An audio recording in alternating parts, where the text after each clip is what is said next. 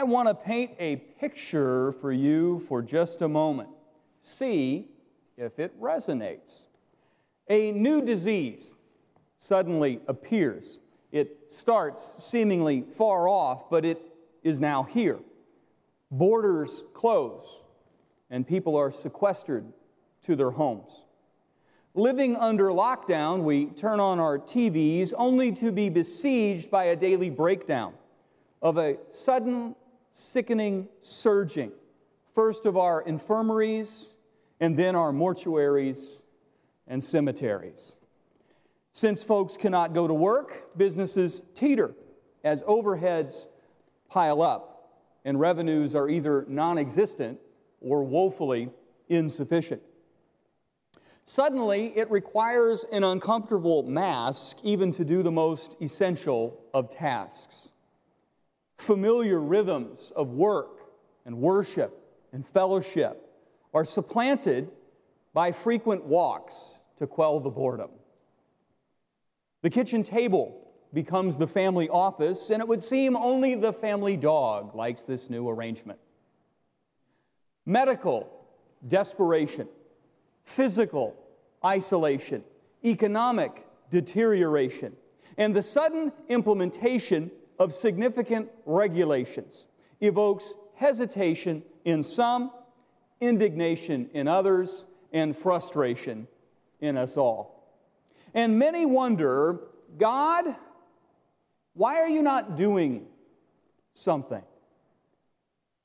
Then, just as light begins to appear at the end of this tunnel, just as things begin to reopen and we're about to wrap our minds around a rebound, someone who's supposed to be our protector commits murder.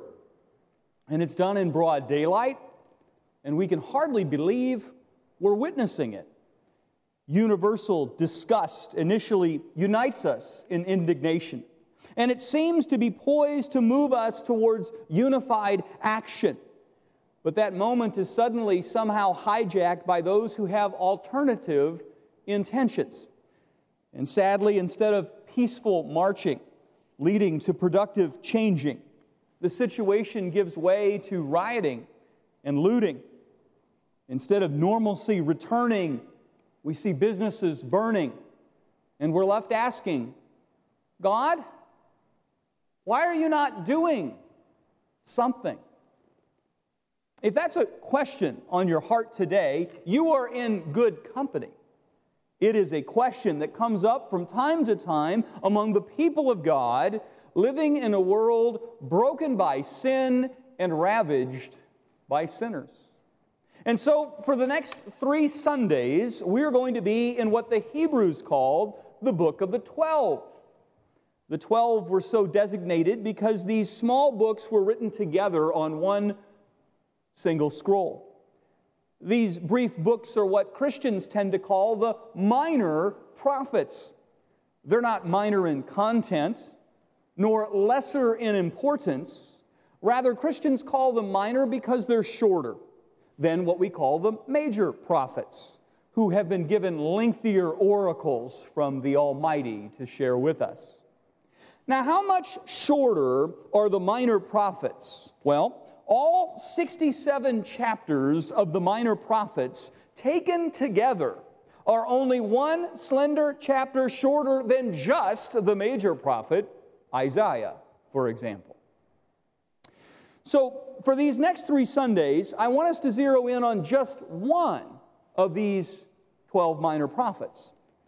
It is a book that we often misspell. It is a book that we often misplace, and so it is a book that we sadly often miss out on its incredibly powerful and I believe very timely message for us today. The book is Habakkuk. Habakkuk. And you can find its 3-chapter message tucked between the books of Nahum and Zephaniah in the Old Testament. It is the 5th from the last of the Old Testament books canonologically, that is, in the order of the Bible, though its message happens much earlier in chronology. You see, in Hebrew history, Habakkuk was a contemporary of both Jeremiah and Ezekiel. And like both of them, Habakkuk shares a similar message of a coming Chaldean invasion upon the Hebrew nation. But in many ways, Habakkuk is an unusual book. We just don't see many books like Habakkuk in the Bible. You see, most of the prophets will start, for instance, with a byline, so we can better understand where they're coming from. Sometimes the byline is in the form of a timeline, helping us pinpoint that prophecy in a specific moment in history. And that is the case in Haggai 1:1, where the Bible says, in the 2nd year of Darius, the king, in the 6th month, on the 1st day of the month, the word of the Lord came by the hand of Haggai, the prophet. Now, sometimes the byline is in the form of a genealogy, helping us understand the background of the prophet. And this is the case in Zephaniah 1:1. The word of the Lord came to Zephaniah, the son of Cushi, the son of Geldiah, the son of Amariah, the son of Hezekiah. What does that tell us? Well, that byline reveals to us that Zephaniah the prophet is a descendant of the godly king Hezekiah, who led one of the very last of Israel's revivals before God's people were taken into exile. Now, sometimes the byline is telling us a bit about the prophet's geography, helping us place the prophet in a specific place within the world. We see this in places like Nahum 1:1, which says, an oracle concerning Nineveh, the vision of Nahum of Elkosh. He's from the village of Elkosh. Now, sometimes the byline is in the form of what the prophet used to do, his former vocation, such as Amos, where we're told he was an agrarian. He was specifically a fig farmer and a shepherd. And sometimes the byline includes multiple elements, as in the case of Ezekiel, which says in chapter 1, in the 13th year of the 4th month of the 5th day of the month, I was among the exiles by the Chebar Canal, and the heavens were opened, and I saw the vision of God. And on the 5th day of the month, it was the 5th year of the exile of King Jehoiachin, the word of the Lord came to Ezekiel the priest, the son of Buzi, in the land of the Chaldeans, by the Chebar Canal, and the hand of the Lord was upon him there. However, our book is unlike all of those books. Obadiah, Micah, and Habakkuk are unique in that all that we are given is the prophet's name. Our book begins with the oracle that Habakkuk, the prophet, saw. So what does the name Habakkuk tell us? Well, that too is enigmatic. His name is thought to derive from the Hebrew word chabak. Chabak means embrace or embracer. It literally means to fold one's hands. And the great reformer Martin Luther took Chabak to be in the active sense. And he saw Habakkuk as a prophet who embraced his people to comfort them and to uphold them in times of uncertainty. But the great church father Jerome, writing much earlier, he's the man who translated the Bible into Latin, he took Habakkuk in the passive sense. And so Jerome proposed that Habakkuk was a prophet who was being embraced by the problem of divine justice in a wicked world. And there are some modern scholars who go even farther, and they believe that Habakkuk comes from the word Habakuku, which is a word found in the related Semitic language of Akkadian. And if that is true, the Akkadian word Habakuku denotes a species of garden plant or a fruit tree. And these scholars go on to contend that Habakkuk's name, therefore, argues for some kind of significant foreign influence among the people of God at this time. Perhaps even so much so that some of these scholars will try to say that perhaps Habakkuk was of a mixed lineage of Israelite and Assyrian marriage. But that seems quite a stretch. That seems pretty far from anything we can actually defend from the text. So what we do know is that the book of Habakkuk is unusual among the prophets in its contents. Very different kind of book. On a literary level, how the prophecy is structured is unique. It reads more like a story than a standard prophecy. In this way, it's similar perhaps only to the book of Jonah, who's a prophet, and yet it's told in a story form. Jonah gives the account of a prophet's initial failure to sympathize with God's sentiments in extending grace to even the debased. Jonah doesn't want grace to go to the wicked Ninevites, and so he's a reluctant prophet. And Habakkuk is also a story, and it gives the account of a prophet's initial failure to understand the work of God in this world. Habakkuk, in fact, opens up with the question, is God even at work anymore in this world? And in regards to the time of the prophecy, Habakkuk is again unusual. And again, he's in keeping with the book of Jonah in this respect. You see, whereas most of all the other prophetic books, major or minor, they tend to record a series of messages of a prophet over an extended period of time, usually many years. Isaiah records many years. Many of the prophecies have oracles over many, many years. But Habakkuk, the whole book revolves around one single event in the life of the prophet, just as the story of Jonah compacts really one story over a relatively short period of the prophet's life. In addition to the structure being unusual, the style is really unusual. Other prophets, almost universally, they typically declare God's message to the people. And this prophet is speaking of a dialogue with God about the people. Very different. Most prophets proclaimed judgment, divine judgment. Habakkuk pleads for divine judgment. One scholar summed up Habakkuk like this, quote, "This little book records an intriguing interchange between a perplexed prophet and his maker," end quote. Habakkuk was essentially confused around two major questions, two conundrums.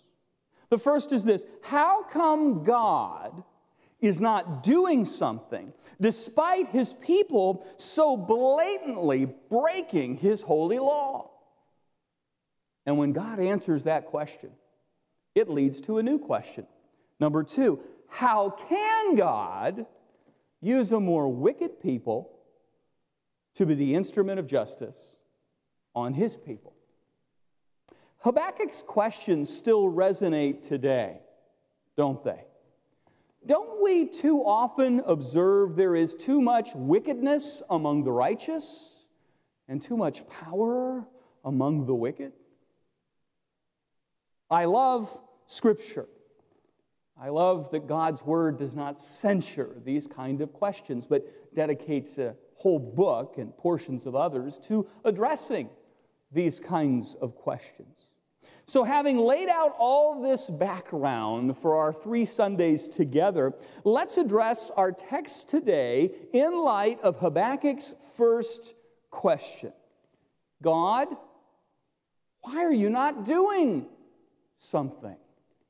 And so as you turn in the word of the Lord to the book of Habakkuk, let's first turn to the Lord of that word in prayer and ask him to bless our time today in a book that we probably don't know as well as we should. Let's pray. Father, we invite you as the author of Holy Scripture to make this book come alive. We are not the first generation to not understand our situation, to wonder, are you acting? Are you caring? Are you moving? Do you answer our praying? And then when you answer, the answer confuses us. It confounds us because your thoughts are not our thoughts and you are not like us, O God. I pray that you would whet our appetite this Sunday to devour Habakkuk in the days of uncertainty that come in our life personally, but also corporately and indeed even nationally. There are seasons where the foundations are shaken and we wonder, what must the righteous do when those things are true? And I pray, O God, that we would have a holy boldness to speak to you forthrightly and clearly as the prophet Habakkuk does, but then the humility to listen to your answer and to accept that you are God and we are not, that the righteous shall live by his faith, as the Bible first says in the book of Habakkuk, but picks up repeatedly in the New Testament. I pray, Lord Jesus, that you would stamp this scripture on our hearts, that it would be upon our lips when our friends and neighbors and indeed our fellow Christians are looking for answers. We pray these things in Jesus' name. Amen. The Word of God says in Habakkuk, beginning at verse 1 of chapter 1, we're going to do the first 11 verses today. The oracle that Habakkuk the prophet saw. O Lord, how long shall I cry for help, and you will not hear? Or cry out violence, and you do not save? Why do you make me see iniquity? Why do you idly look at wrong? Destruction and violence are before me. Strife and contention arise, and the law is paralyzed, and justice never goes forth. For the wicked surround the righteous, so justice goes forth crooked, perverted. Now, God answers this prophet's sincere question. Verse 5. The Lord's answer, look among the nations and see. Wonder and be astounded. For I am doing a work in your days that if I told you, you would not believe it. For behold, I am raising up the Chaldeans, that bitter and hasty nation, who march through the breadth of the earth to seize dwellings not their own. They are dreaded and fearsome. Their justice and dignity go forth from themselves. That is, they're a law unto themselves. They think much of themselves. Their justice and dignity goes forth not from truth and righteousness, but from themselves. Verse 8, their horses are swifter than leopards, more fierce than evening wolves. Their horsemen press proudly on. Their horsemen come from afar, and they fly like an eagle swift to devour. And they all come for a purpose, and the purpose is violence. And all their faces are forward. They don't retreat. And they gather captives like sand. And at kings they scoff. And at rulers they laugh. And they laugh at every fortress. Then they pile up the earth and they take it. They have a plan in siege warfare to overcome your best defenses. And then they sweep by like the wind and they go on. Guilty men whose own might is their God. Habakkuk asks, God, why do you delay? Do you even listen when I pray? We see this in verse 2. O Lord, how long shall I cry for help and you will not hear? Or at least so the prophet thinks. Habakkuk asks, God, why are you permitting injustice? Why are you not saving us? Verse 2, O Lord, how long shall I cry to you violence, and you will not save? You see, in Hebrew history, the 10 northern tribes had already been taken away by the Assyrians after an unbroken succession of wicked kings who led their people into even greater levels of wickedness. Instead of worshiping biblically at the temple as God had commanded, the northern tribes, by their first king, they invented a new religion. And they set up rival altars at Dan and Bethel. It was more convenient, and it was easier, and it was an abomination.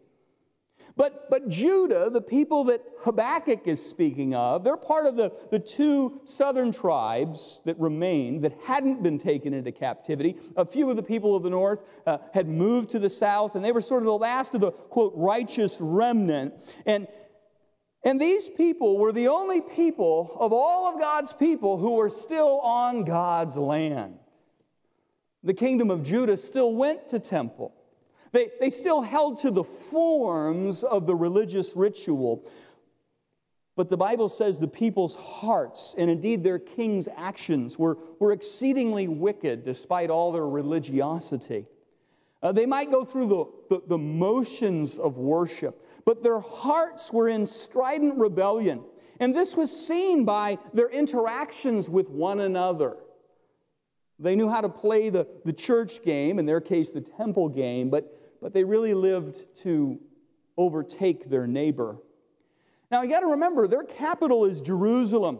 This is where the temple is. This is where God had set up Zion, His holy hill. And Jerusalem means city of peace. But they were tearing each other to pieces in Habakkuk's day.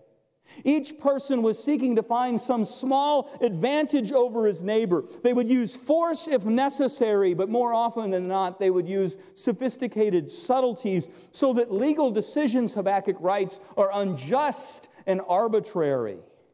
Listen in, starting again at the second part of the second verse. O Lord, how long shall I cry to help and you will not hear? Or cry to you violence? They'll use force if they can, and you will not save. And why do you make me see iniquity?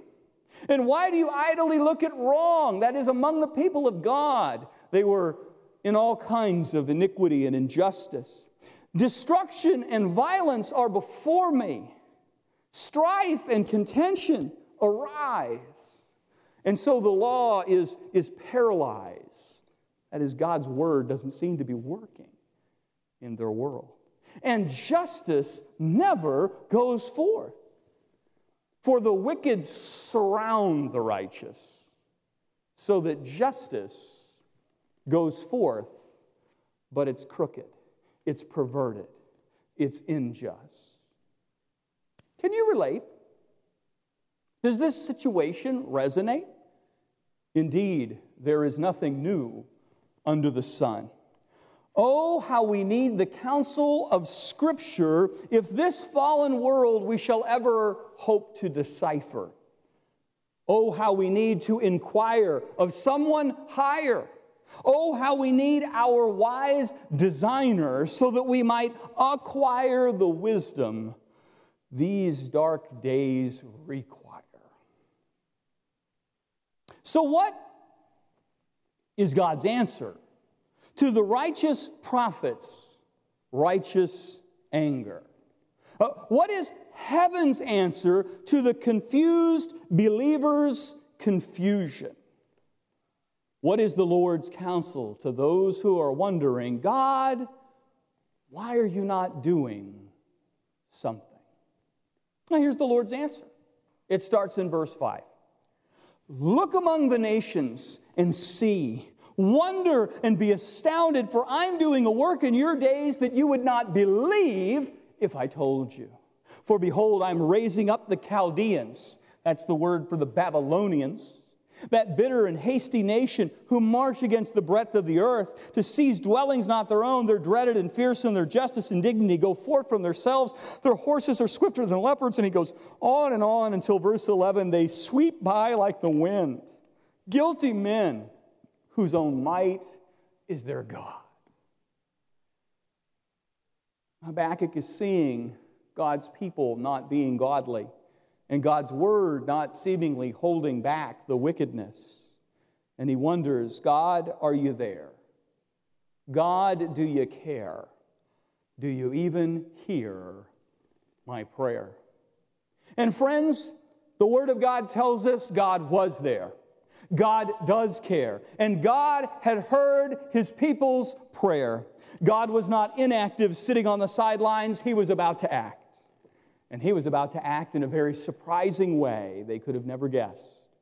You see, God's people needed revival. God's people needed purification. And so God was going to so heat up the refiner's fire until He removed the dross and reminded His people who's the boss. God was going to make a sharp sword for the Lord to do heart surgery among the nations. But in order to make a sharp sword for the Lord out of His people, like any good swordsmith, you have to heat and beat the metal until the people of God had some metal and stopped being so busy in their personal iniquity. God was going to act, and he was going to act in such a way that, boy, he got their attention. God was about to send a people who, while themselves were unholy, they were going to serve God's holy purposes to make his people holy again.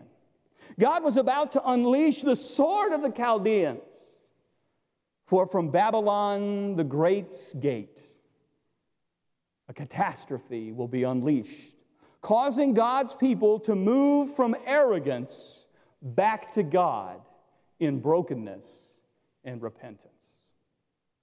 God says, I'm going to do something you could not conceive even if you pondered upon it. Something you will struggle to believe even as I disclose it. Listen in again to verse 5, where God says, look among the nations and see, wonder and be astounded.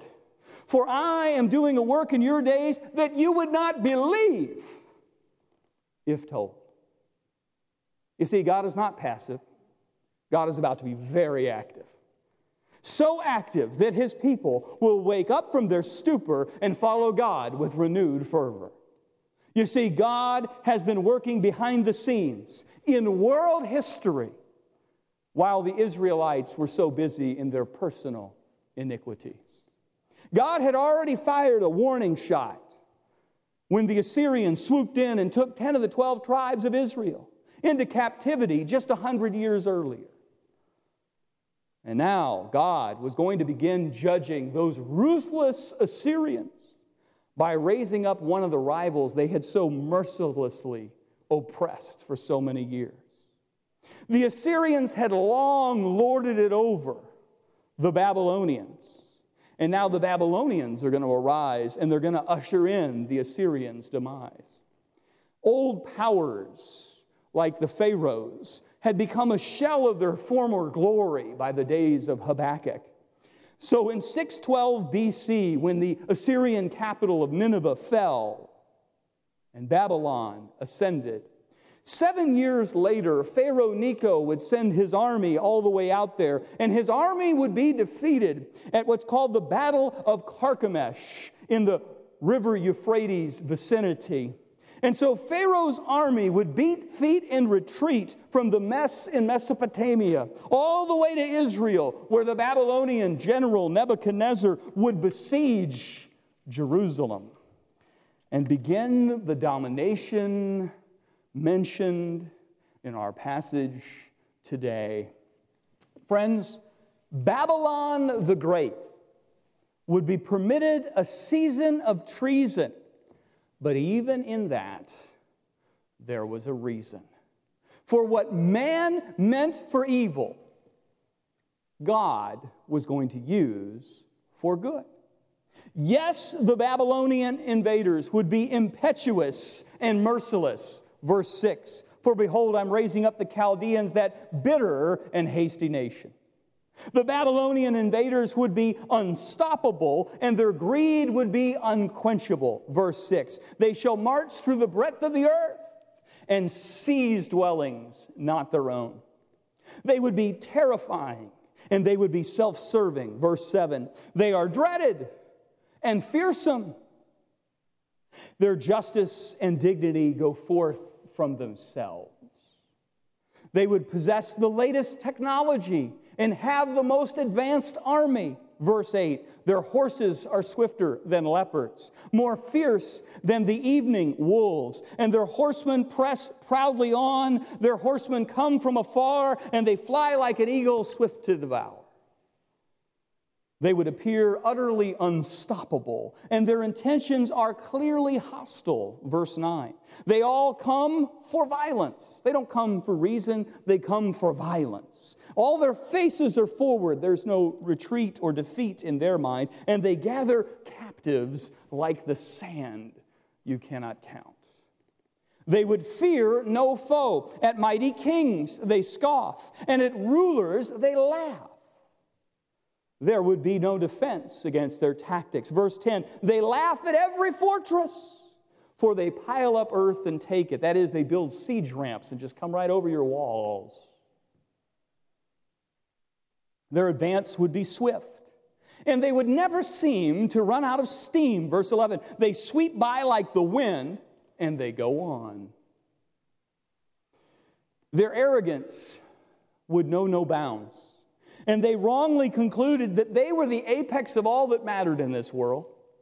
They mistook their sovereign permission from Almighty and these victories that they were given nightly, and this made them think that they were the ones who were high and mighty in this world. Verse 11, guilty men whose own might is their God. They really thought a lot of themselves. And yet, while great evil was permitted for a season of treason, a greater God will produce a greater good from even this. Years ago, Billy Graham preached on this passage, and I found his words helpful and powerful. And so let me quote him for just a moment. Quote, Billy Graham saying this, Habakkuk said, Lord, please, would you tell me what you're doing? And God said, no, I'm not going to tell you, Habakkuk, because if I told you what I was doing, you wouldn't believe it. If God today told us what He was doing in the world, we wouldn't believe it. Don't you think that God has given up, that God has abdicated, that God has left the throne? He hasn't, Billy Graham told us. He's still on the throne. And those of us that know Him put our trust in Him and in Him alone. Graham says, I don't put my trust in Washington. I don't put my trust in the United Nations. I don't put my trust in myself. I don't put my trust in my money. I put my trust in the Lord Jesus Christ. And when all of the rest fails and crumbles and shatters, He'll be there. Friends, Billy Graham was right. He's right because he echoes the words of David, which were inspired by the Holy Spirit of the living God and then placed in the Holy Scriptures of that God. 3,000 years ago, King David asked in Psalm 11:3, you might write it in your Bible, Psalm 11:3 next to this passage, when the foundations are being destroyed, what can the righteous do? And here is the answer of Scripture. The answer of Scripture is Psalm 11:4. The Lord is in His holy temple. The Lord is on His holy throne. He observes the sons of men, and His eyes examine them. And the Lord examines the righteous. But the wicked and those who love violence, His soul hates.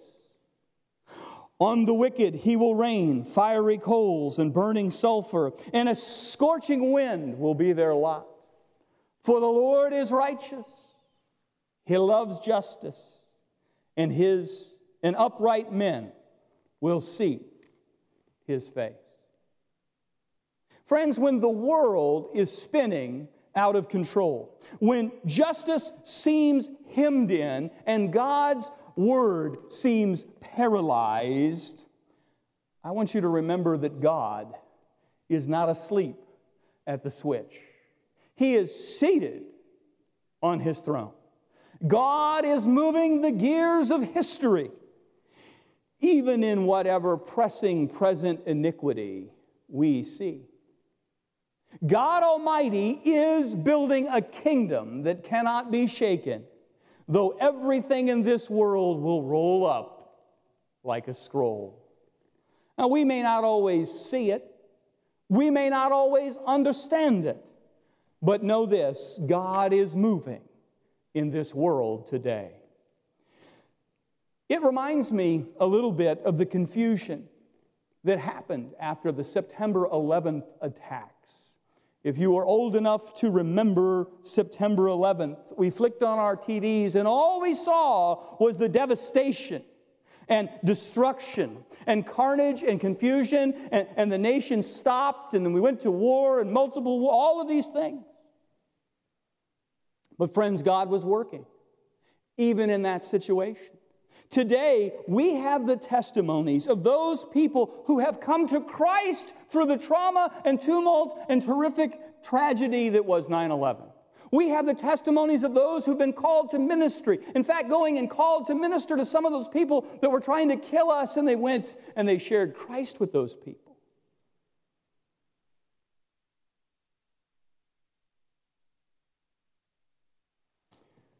If we look throughout history and we look at great tragedy and travesty, we still find God at work somewhere quietly.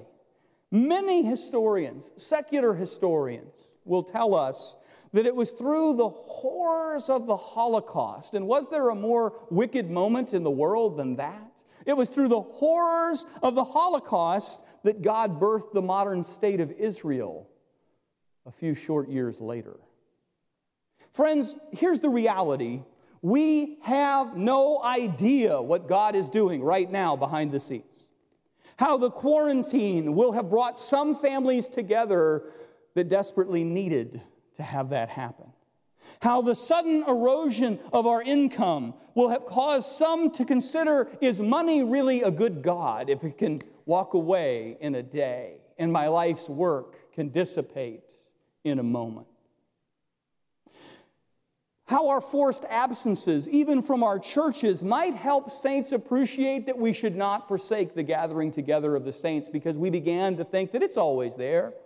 We'll just come when we don't have something better on a sunny Sunday.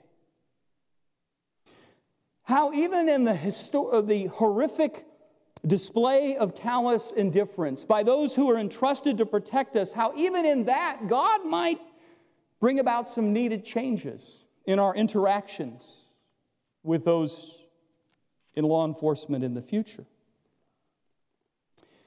So as we turn on our TV and we see scenes of crowds looting and our cities burning, I want you to be reminded of something. It's in the Gospels. It's pertaining to a man who followed Jesus. His name was Simon the Zealot. Now, I don't know what you know about the first century world, but the Zealots were the insurrectionists of Hebrew society. They were the ones who sought the violent overthrow of the Roman occupiers. And they would use chaos and carnage, and the Asakari, the dagger men, would even use murder to try to accomplish the violent overthrow of the Roman overlord. And yet Simon the Zealot was turned into an apostle who ultimately gave his life for sharing the gospel. I'm reminded in the book of Acts of the circumstances concerning the conversion of Saul of Tarsus, who before becoming a Christian, ruthlessly rounded up Christians for public execution. And yet God changed the heart of Saul of Tarsus so that he was transformed into the Apostle Paul of our New Testament. And so, friends, I want to encourage you, instead of wondering, God, why are you not doing something? I want you to remember the next chapter, chapter 2 of Habakkuk, and verse 4. But the righteous shall live by his faith. And I want you to remember, God is doing something. Right now, this side of history, all we can see is the test. But there's another side of history, and time will show us the testimony. But there often has to be a test before we get to the testimony. And saints love the testimony, and we loathe the test. But that's not the way God works his best in us. Instead of complaining and dismaying, I want to encourage you to do what Habakkuk did and start praying. Start praying for God to change hopelessness into hope by other people meeting the God of hope, like Simon the Zealot did. I want us to pray for those whose hearts are full of fury to be transformed into hearts of mercy, because they have personally experienced the Lord Jesus' mercy in their life. Let's pray for God to heal our country through the grace of the gospel. Let's pray that God might be merciful and somehow bring about revival in all this upheaval.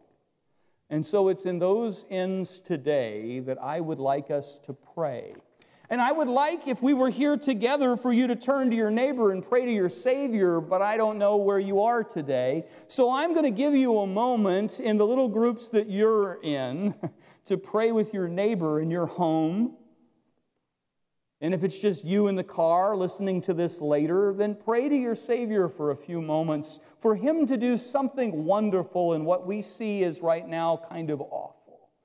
And that there would be zealots who become zealous for Jesus. And there would be people bent on destruction and insurrection who have become agents of gospel proclamation. And that great good would come where great evil is currently residing. In just a moment, I will close us in prayer. You pray for a moment where you are.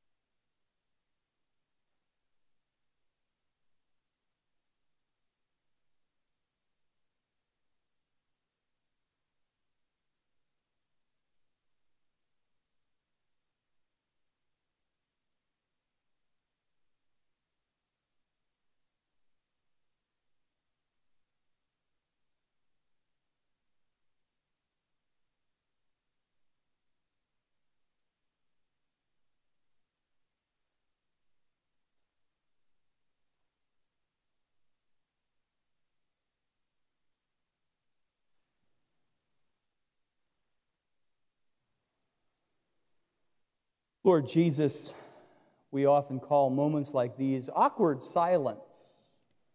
But I pray that you'd impress on our hearts this week when we are dismayed, when we see things that frighten us, sicken us, discourage us, that we would not lose hope, but we would pray to the God of hope, that we would remember that you are good and you are gracious and you are at work in the world, that we would remember that it takes tests and trials to produce testimonies and character, that often you have to make us sufficiently uncomfortable in our current context so that we consider that we need a better context.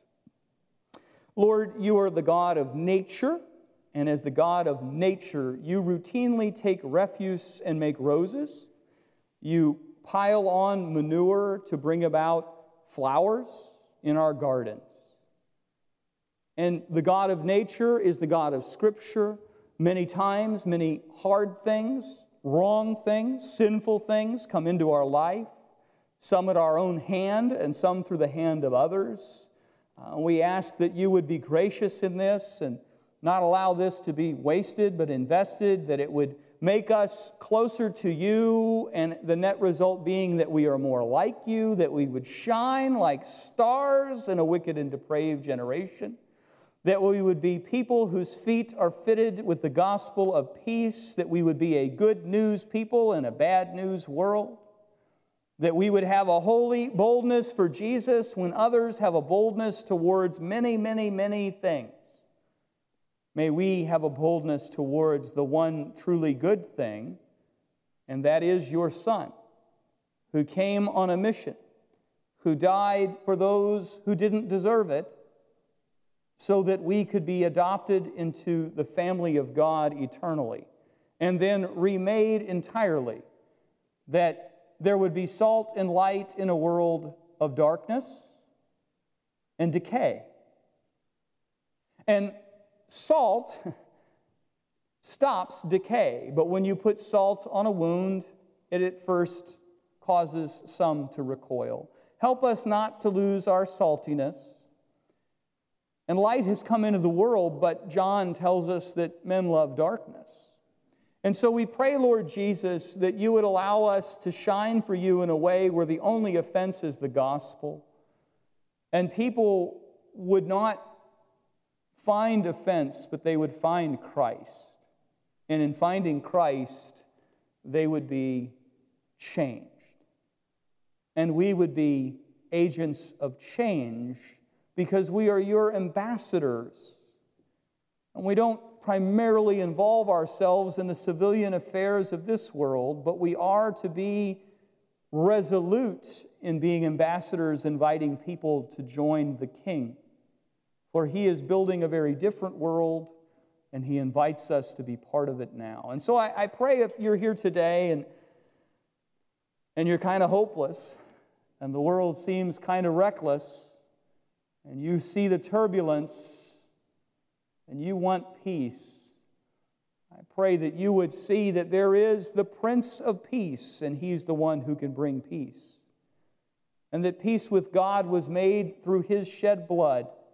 That God so loved the world that He gave His only begotten Son, that whoever believes in Him shall not perish but have everlasting life.